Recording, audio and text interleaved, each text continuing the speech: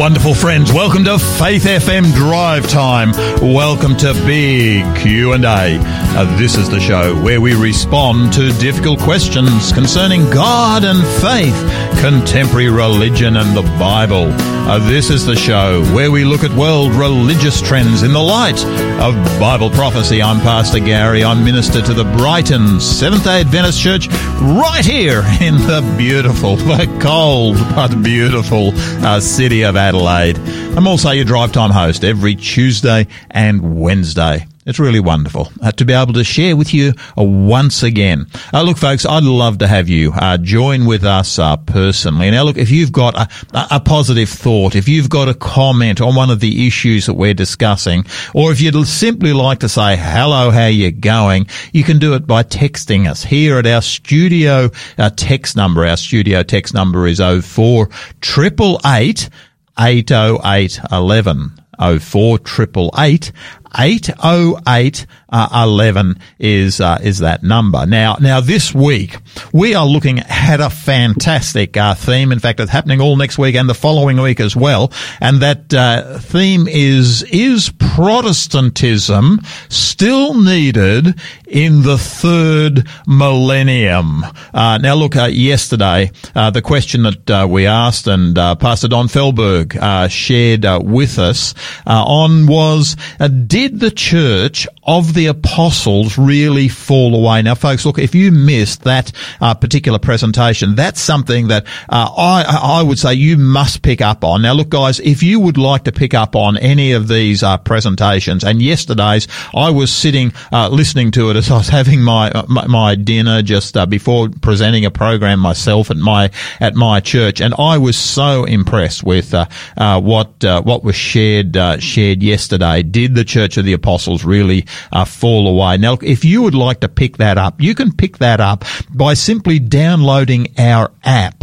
Now, look, if you'd like to get the Faith FM app, all you've got to do is go to your favorite app store. Now, whichever one you go to, it's in all the app stores.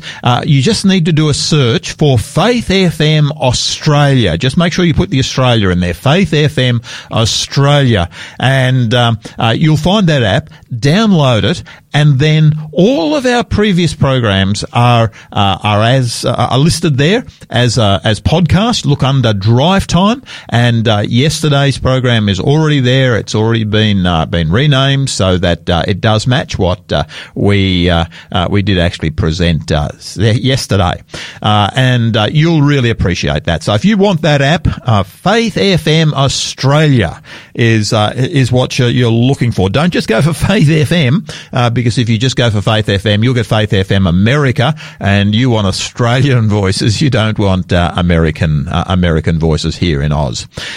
Today, our subject is what was so remarkable about the Waldensians. You know, the church we saw yesterday did actually fall away after those early generations passed away.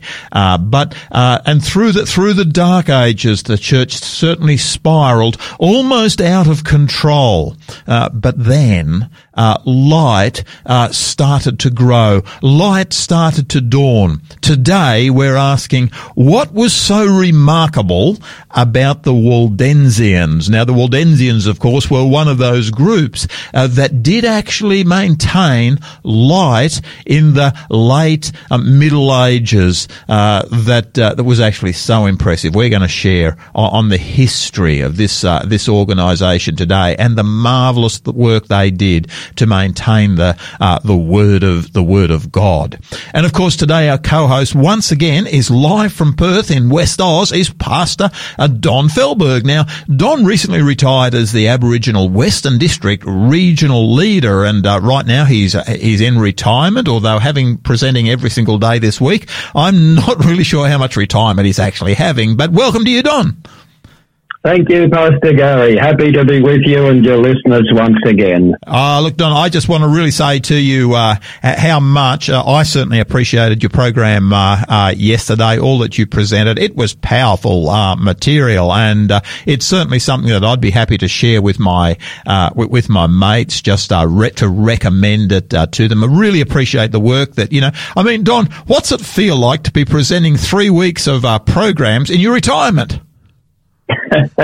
Well, it's keeping me busy, and I'm dusting off a few books and records of things, and so it's probably good for my mind. Yeah, actually, they tell me that that's one of the really good things about this, is that you actually maintain your mental activity, which means you're not likely to get dementia. Yes, that's right. That'll be good. That is good. That is good. And now, Don, before we actually, I've got somebody else I want to just interview briefly as well, a good friend of mine. But look, you're a person who has really, I'm impressed with the amount of travel that you've actually done. Now, look, internationally, how much travel have you actually done? Oh, not as much as many people, Pastor Gary, but I have travelled to 41 countries on all of the continents except Antarctica. Oh, wow. And how many places have you preached in? I mean, you've been preaching the gospel in so many different lands. How many have you preached in? Oh, I've preached in 7 different overseas countries, and some of those whole series of meetings. But particularly in Kosovo, that area that split off from Serbia a few years ago. I've conducted meetings in 4 different places there in Kosovo. Wow. And look, I know how much you've really been, one of the things I've really appreciated, and we might get into this a little bit tomorrow, but I'm just so conscious of the stories that you've got to share of the way the Lord has actually led in your ministry. And I think we might actually touch base on some of those stories tomorrow, because I know how much people, I've certainly really appreciated them, and I know how much others have really appreciated them as well. And thank you so much for that, Don, to have with us this afternoon, Dr. Don Batten. Now, Don is the senior scientist at Creation Ministries International right here in Australia. Now, welcome to you, Don. Thank you, Gary. Great to be with you. Look, it really is fantastic. Now, look, you're based up there in Brisbane, aren't you? That's correct, yeah. It's a lovely spot to live up there. I've spent some time living in Brisbane, Townsville, out at Roma. Love Queensland. Beautiful spot. Really a big shout out to all our mates that are certainly up there in Queensland. Now look, I really appreciate your leadership in the whole Creation Ministries area. I just love some of the presentations that certainly I've heard. I know I had the very real privilege of going up to the Creation Ministries conference that occurred on the Sunshine Coast just before COVID started, and to me that was an incredible blessing, and I encourage our listeners to get on to the Creation Ministries website if they need Creation Ministry materials. Now look, just help me out here, Don. Now look, as I understand it, you did your doctorate in biology.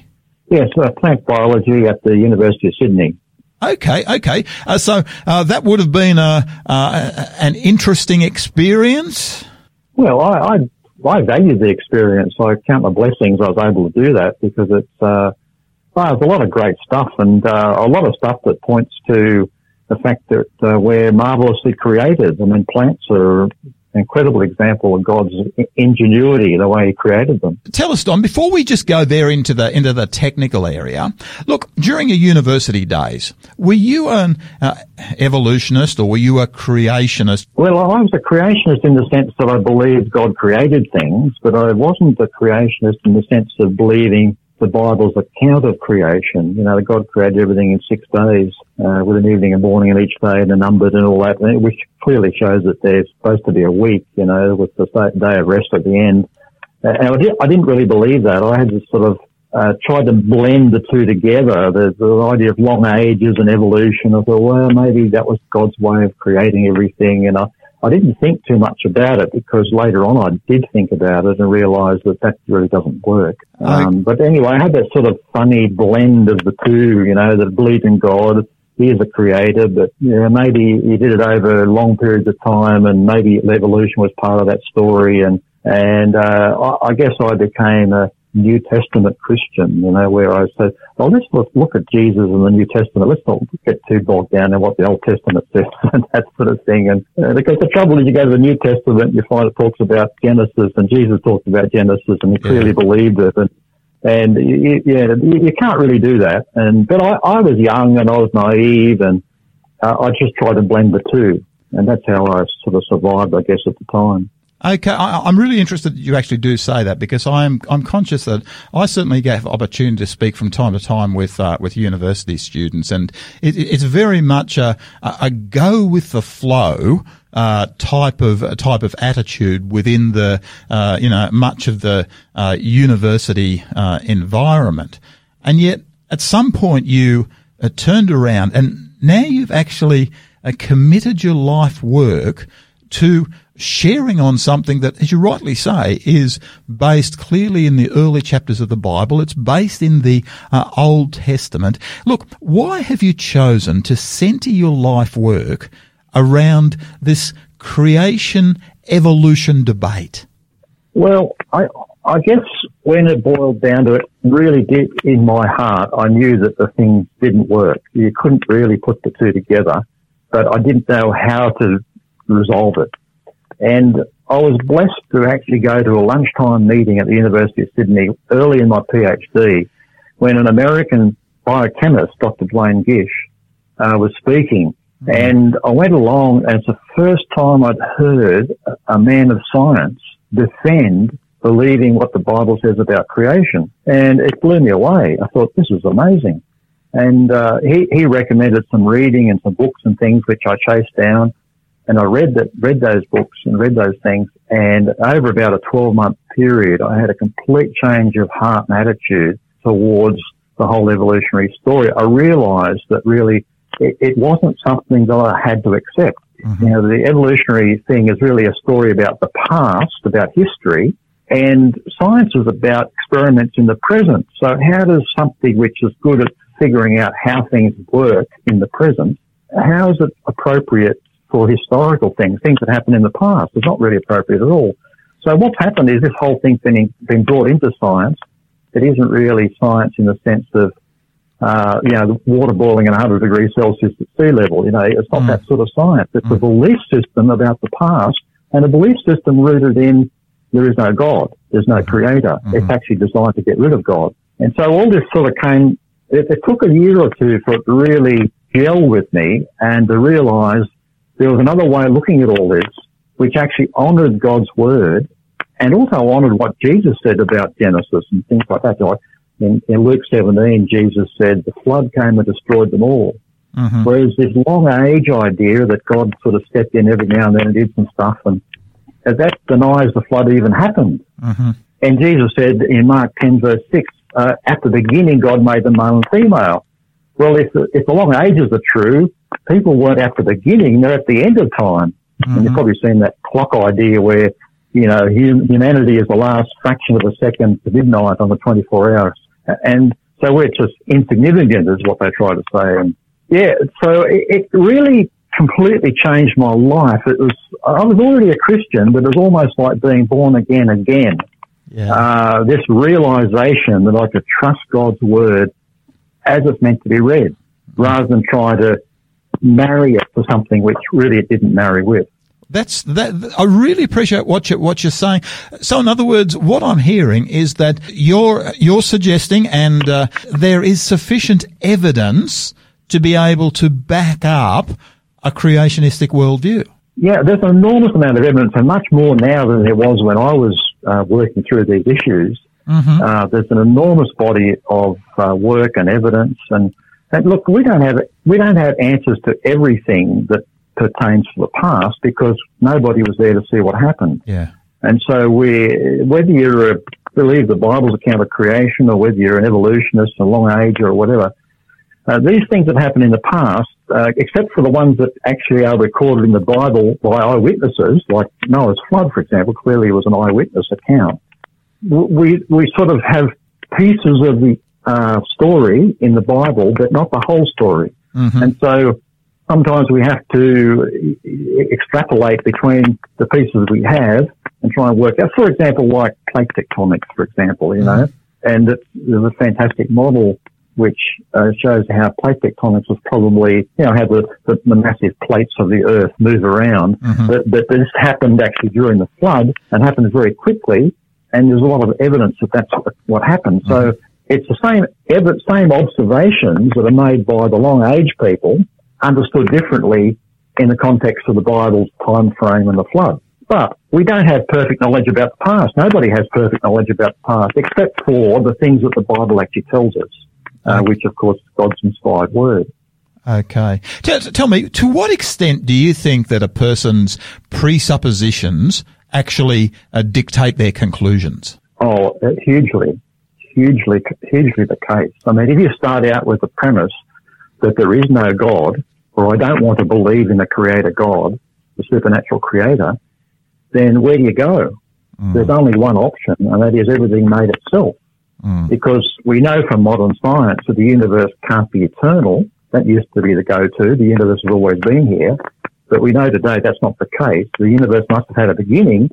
And, of course, the Big Bang recognises that there's a beginning, so it's got that much right. But, of course, the James Webb Telescope that's in the use at present is about looking back to the Big Bang type of idea, you know. So the Big Bang recognises there's a beginning, and everybody who knows anything about science knows there's a beginning. So basically, you have to believe the beginning happened with no cause, because you can't go to there's a creator who caused it. Yeah. As the Bible says, in the beginning, God created the heavens and the earth. No, you can't go there if you don't want to believe in God. So you have to believe in some sort of causeless beginning of the universe. And, of course, nothing happens without a cause. Yeah. Nothing happens without a cause. And so you end up in a no man's land where you believe in miracles without a miracle worker.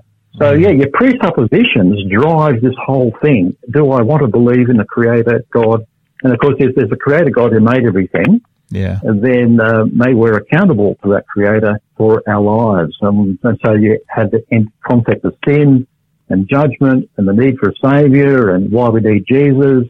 And all this comes to play based on the fact that God created us. It really does bring in a much bigger picture, doesn't it? Because the very moment that you say, okay, there is a creator, then, okay, it also means that, you know, as you correctly say, you know, issues like sin suddenly come into it. And, of course, then I become accountable to a big God. And, of course, increasingly what I'm sensing is that certainly our secular world is wanting to push themselves further and further away from any issue that might come close to accountability, and so of course a naturalistic worldview where everything happens in a very natural form would have to be an easier way of viewing our world than ascribing something to an eternal, everlasting God. Yes.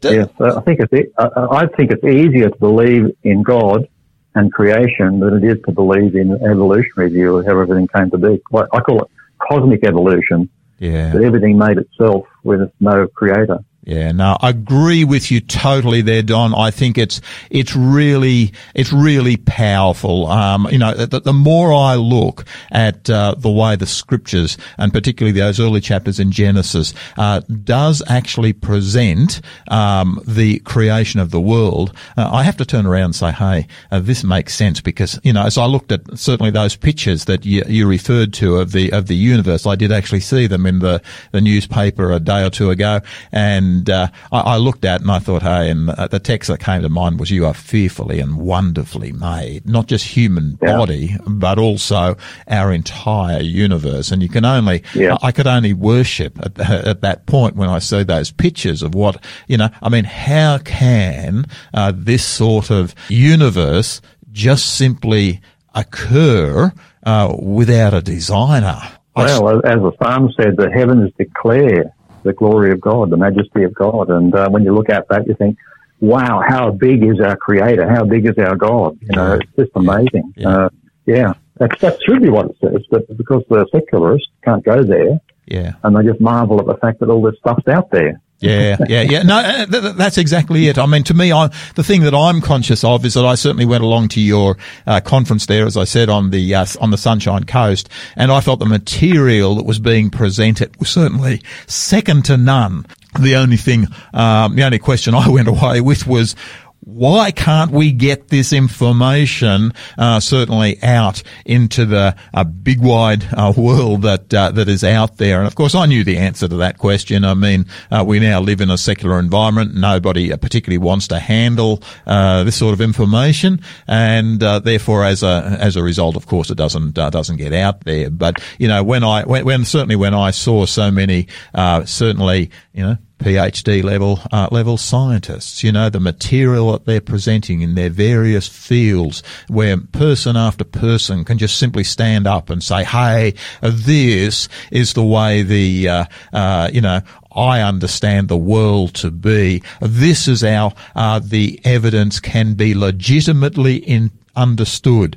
And as I saw it, I thought, wow, the evidence is certainly there. It's certainly powerful. But Don, look, we do need to finish. I'd love to actually get you on, you know, probably once you or one of your friends there, once a week or something like that on our little program here. Don, really do appreciate that. Now look, if people want to make contact with Creation Ministries, what's your website address? Creation.com. That's hard to remember, isn't it? Creation.com. Now that is easy. That is it. Love that. Wish I had an address as simple as that. Creation.com. Look, folks, can I just encourage you? There is so much excellent material out there today. And certainly, if you have got, young people particularly who may be in the, academic, maybe they're in the high school type environment, to actually be able to talk to them, about some of the issues that are raised in certainly the Creation magazine or other literature you might leave around your home. This is really key to being able to present a thoroughly Christian biblical worldview. Don, thank you so much for sharing with us today. Really do appreciate it, and really look forward to catching up again. Thanks, Gary. Great to be with you. Fantastic. And folks, please let's come to some music. This is Michael W. Smith, and the song is Ancient Words, and that's what we're talking about all this week. How fantastic is this song? Please enjoy Michael W. Smith, Ancient Words.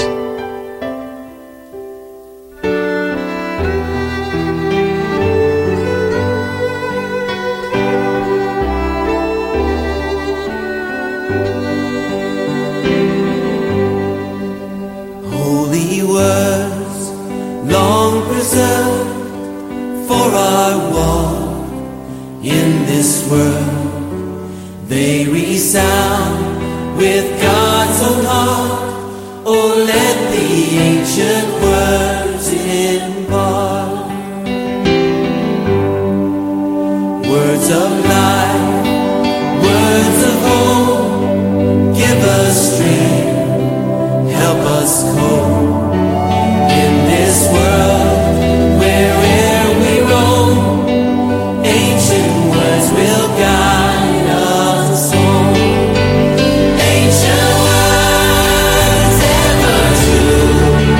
Changing me and changing you.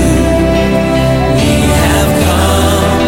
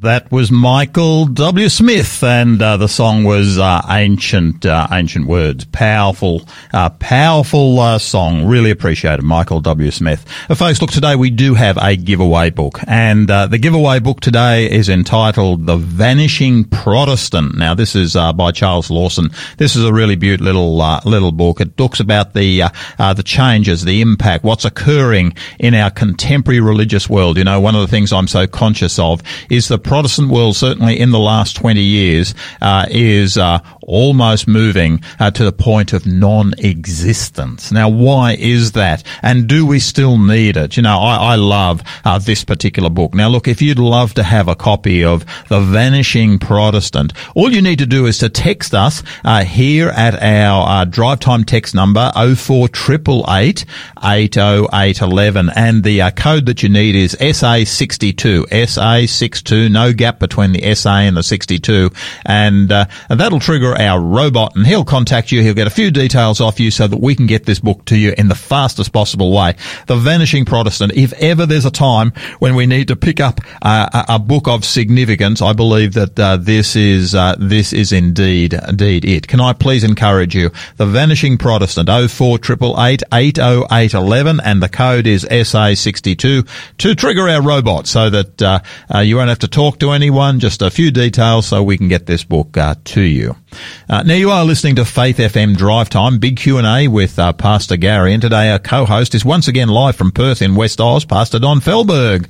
And Don recently retired as the Aboriginal Western District Regional Leader. Now, all this week and next week, we're looking at the theme, is Protestantism still needed in the third millennium? Now, this is a really big question today. Yesterday, we asked the question, did the Church of the Apostles really fall away? And this was a greatly appreciated. We had people contacting us over this particular program.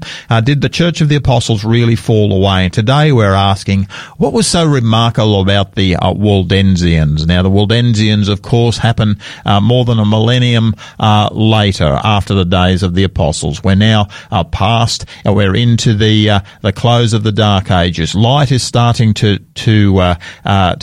occur, and individual groups are starting to stand up for what the scriptures do actually stand for. Now, Don, look, I know that you've been over into the Waldensian regions where those churches did feature.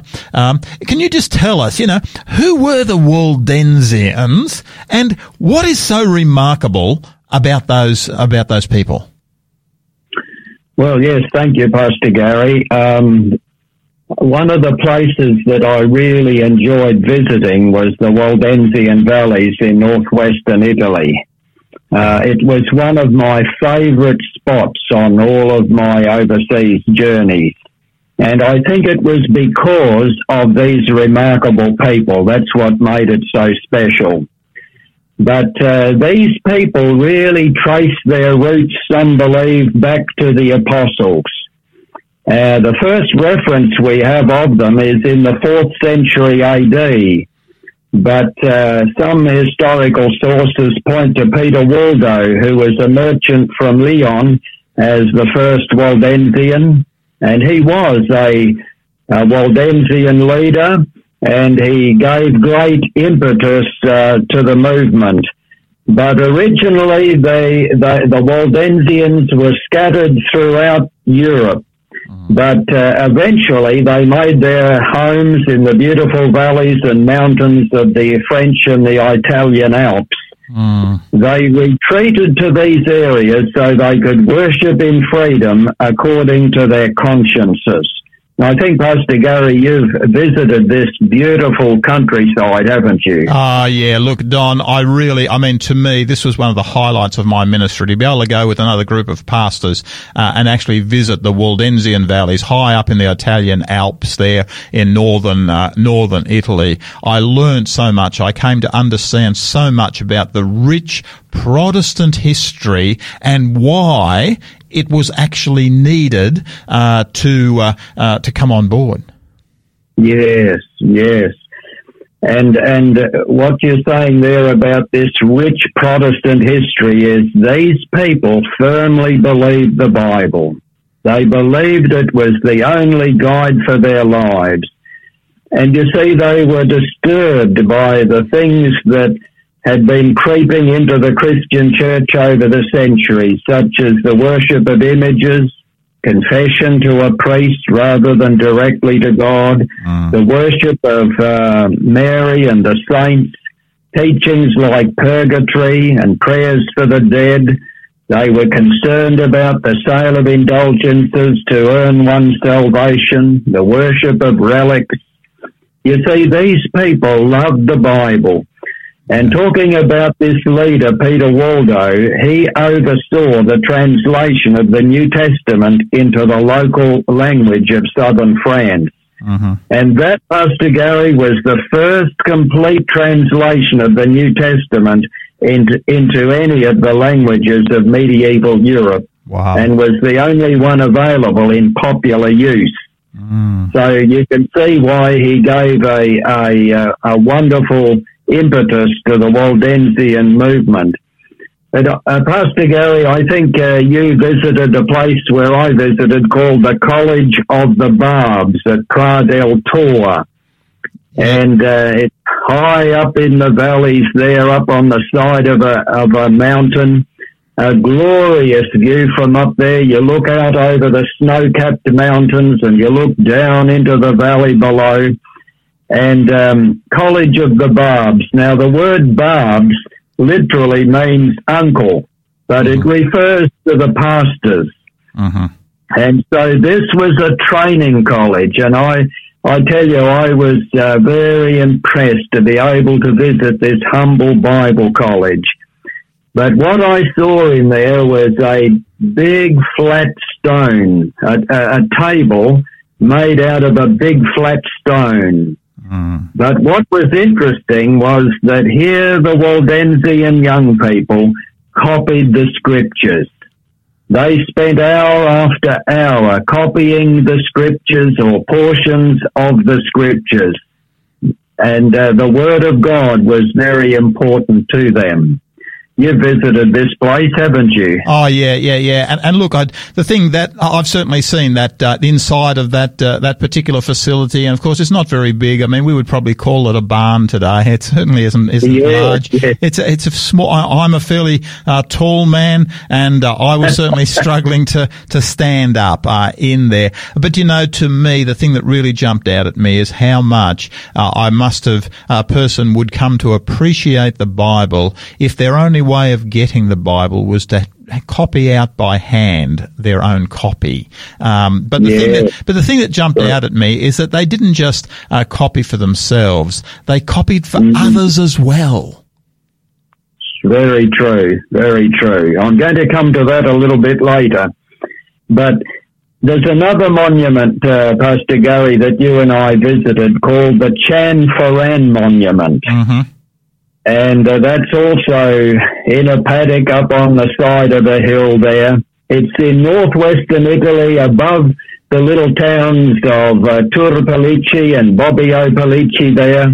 Yeah. But this monument was erected in the 1500s, and it was really erected to say that they were in agreement with the Reformation that was taking place in other parts of Europe. Yeah. But what they did is when they put up this monument, they had on the front of it an open Bible. Yeah. And that again signifies the importance that they gave to the Bible. And by the way, at this meeting, this synod meeting that was held in 1532, the Waldensians, after listening to what was happening in the Reformation in other places around Europe, they voted to pay for the translation of the Bible into the French language. Wow. It was the Waldensians' gift to the Reformation and was printed in 1535. That is so these people, the Bible was prominent for them. What was their motto? What was their motto, Don? I'm just really conscious that, these people actually had a motto that they lived their life by. What was it? Yes, lux licet in tenebris, meaning, I don't know, my Latin's too good, but the light shining in the darkness. Yeah. That was their motto. And actually asking about this, Pastor Gary, is another one of their signs, or symbols, I should say, besides the open Bible, was the lighted candle. And on many of their monuments, you have this lighted candle, and it has 7 stars around it. Yep. And it's picking up the imagery from the book of Revelation. It is, yes. Where Jesus is pictured there. John sees Jesus in vision, and he has in his hand 7 stars. And the message is given to him that these 7 stars refer to the angels or the messengers or the leaders of the churches, of the 7 churches spoken of there. And so here they had the lighted candle on their monuments, and it really symbolizes the fact that the Bible brings light. Psalm 119, verse 105, your word is a lamp to my feet and a light to my path. Yeah. And that's why they put this up there, because they wanted everybody to know that the Bible is the book that gives us the true light. And as I think about this, I think about what Jesus said in John 8 and verse 12. Jesus said, I am the light of the world. Yeah. He who follows me shall not walk in darkness, but have the light of life. Yeah. And so these people knew that it was Jesus and the Bible that was the true light that showed them what was truth and what was error, what was the way to go. There's another text there in John chapter 8 and verses 35 and 36, where Jesus said, I think I might have the... Don, just while you're finding that, look, one of the things that I'm just really, I really am impressed. This College of the Barbs that you spoke about, I certainly had the privilege of visiting there. But our instructor, the person who was sharing with us when we were there, he showed us an incredibly interesting story. He said, basically, the young people, young Waldensian people would come during the winter months and be trained in the College of the Barbs in order to be missionaries to the then known world. They'd copy out the scriptures. Then they would go out and start to share the gospel with others. They had to do it discreetly. They'd share the gospel. They'd share the scriptures they had copied out whenever they could. But the thing that really surprised me was that in order to become a teacher at the College of the Barbs, you had to actually have had experience as a missionary yourself. And what they found was that most of the young men would go out, and they'd go out generally for a period of time, but most of the ones that came back had about 3 years experience to teach. In other words, once you've done 3 years, you could come back and start to teach.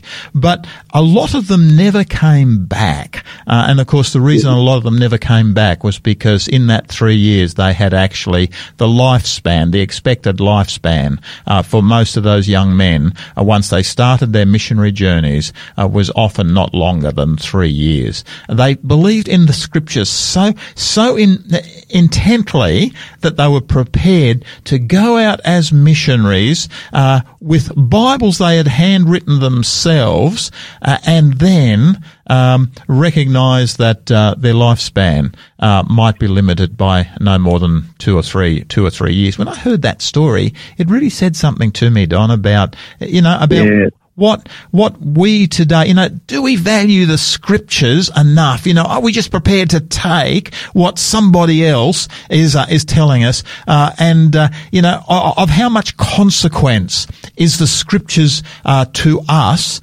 today? I looked at this and I just simply said, hey, these people, this motive where they turn around and they say, light shines in darkness. And how do they share it? And they share it by becoming missionaries. They start to give the word of God. They start to share the word of God. And to me, this really inspired me. But look, Don, let's just come to a break. We do need to come to a break. And then we'll come back to you and we'll get you to come back again with some more, because I really appreciate what you're actually saying. But look, let's come to this. This is one of the great hymns of the church. The church has one foundation. What a hymn this really is, and indeed Jesus Christ is the foundation of the church, and that is what our Waldensian friends were actually preaching.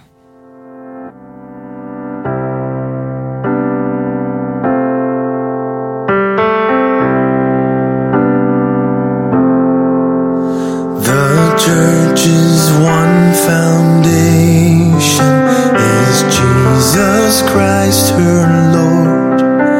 She is his new creation by water and the word. From heaven he came and sought her to be his holy bride. With his own blood he bought her, and for her life he died.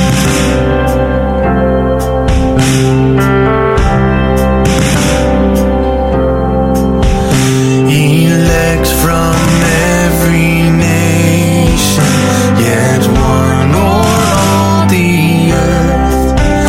Her charter of salvation, one Lord, one faith, one birth, one holy name she blesses, partakes one holy food, and to one hope she presses with every grace endued.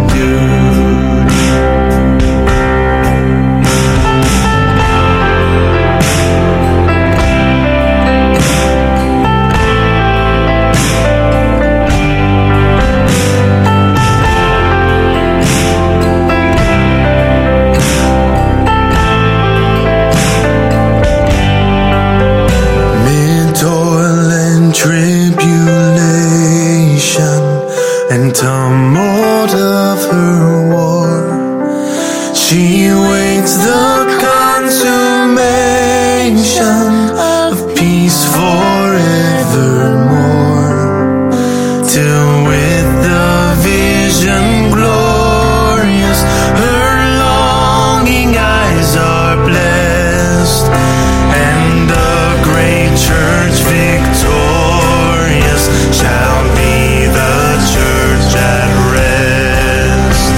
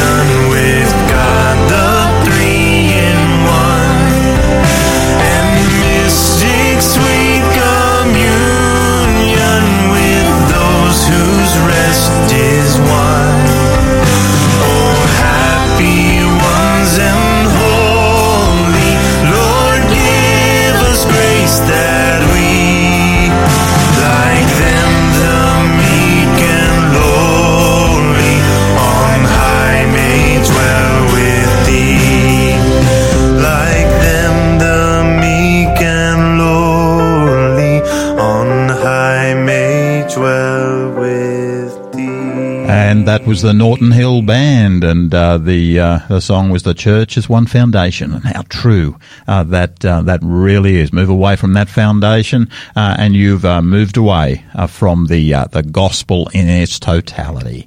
The Vanishing Protestant. Now, we do have a giveaway book today. It's entitled The Vanishing Protestant. Now, this is a real ripper of a book, guys.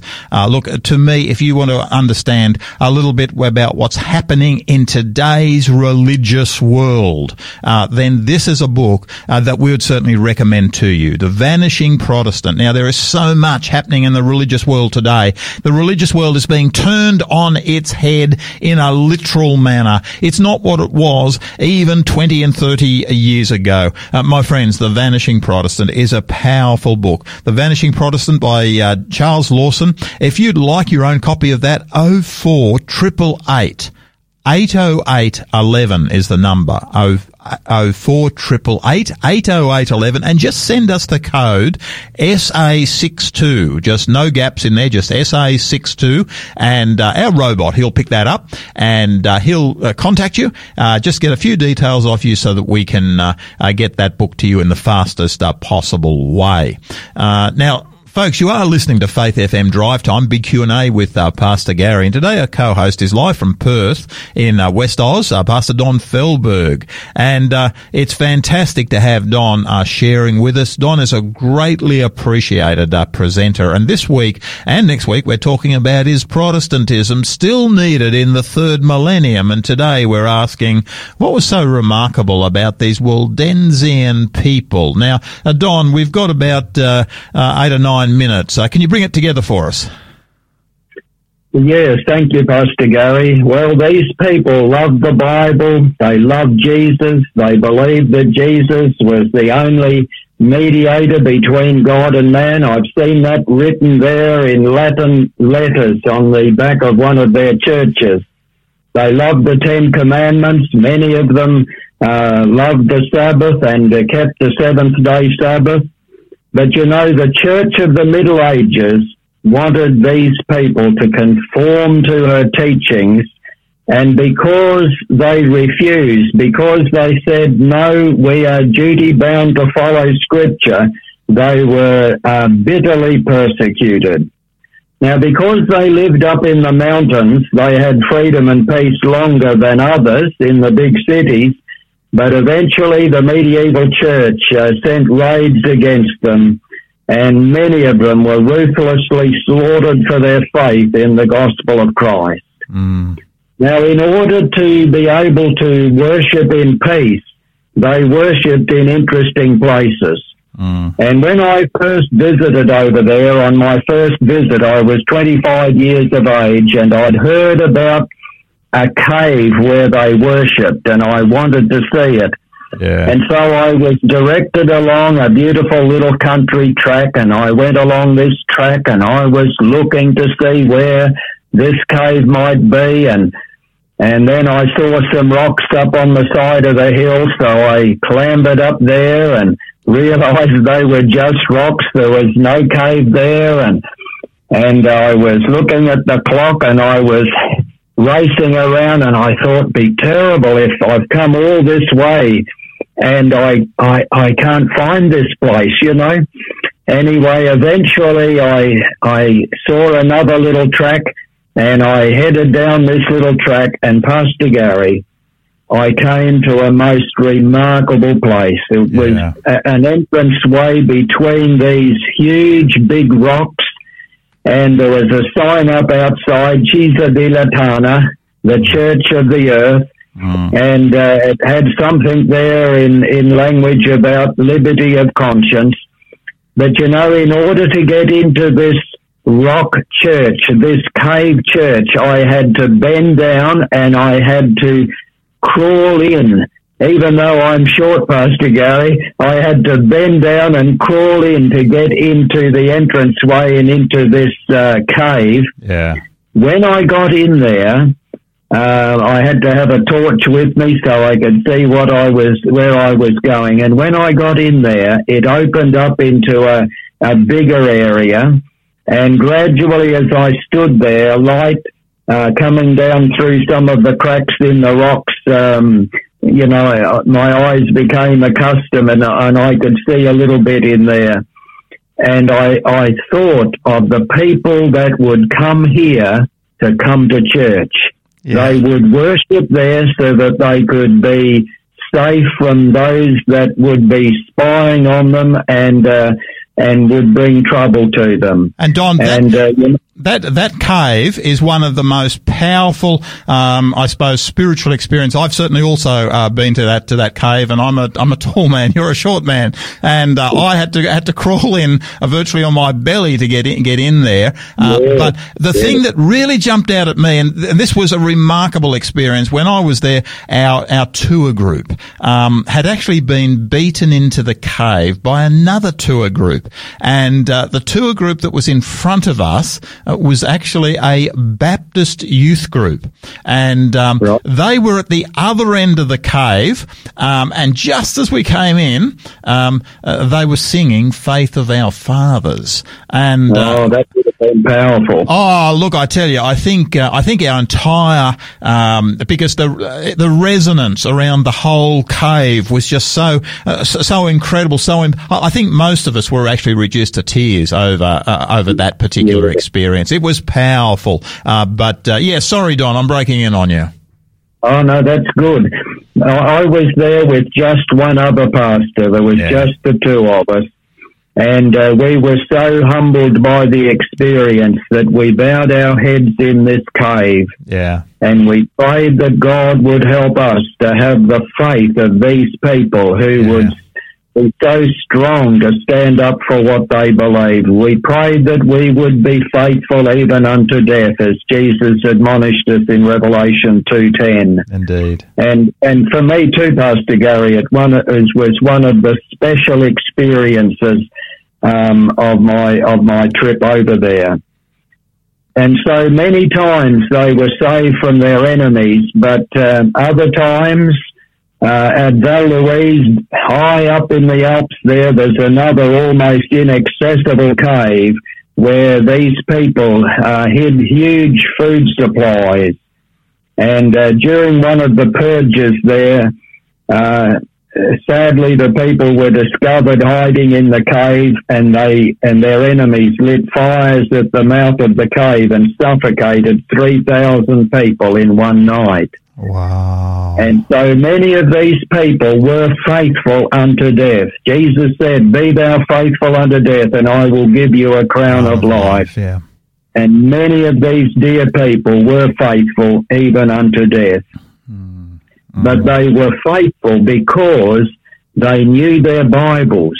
They loved Jesus. They knew what he had done for them, and that's what inspired them to be loyal and faithful. And the Lord wonderfully, miraculously saved them on a number of occasions. General Catanat drove a large group into some of the upper valleys on one occasion, and they were trapped. They prayed for deliverance. The enemy Captain Mondozzi came suddenly upon these people praying, and he said, "You will be saved with a vengeance." And the soldiers with him, they roared in laughter, and suddenly an arrow hurtled through the air and struck Mondozzi between the eyes, and like Goliath, he fell to the earth, and his men fled in blind panic.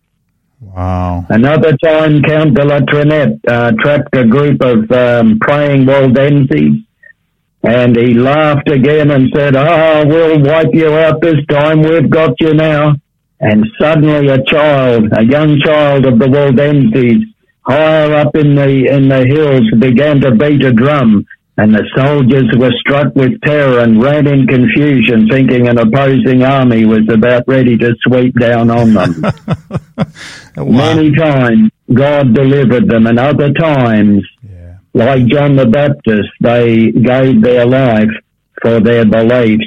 Yeah. And that's the challenge for us, to be faithful even unto death. And that's right. And to me, it's a group of people, light shines in darkness. The more I look at that motto, the more I turn around and say, hey, and there's a lesson in that for us today. As Christians, we have been called to be light set on a hill. We are salt in a world that has got no salt. And to me, as I look at this, I say, hey, maybe these people have got something to teach us today. Let's pray together.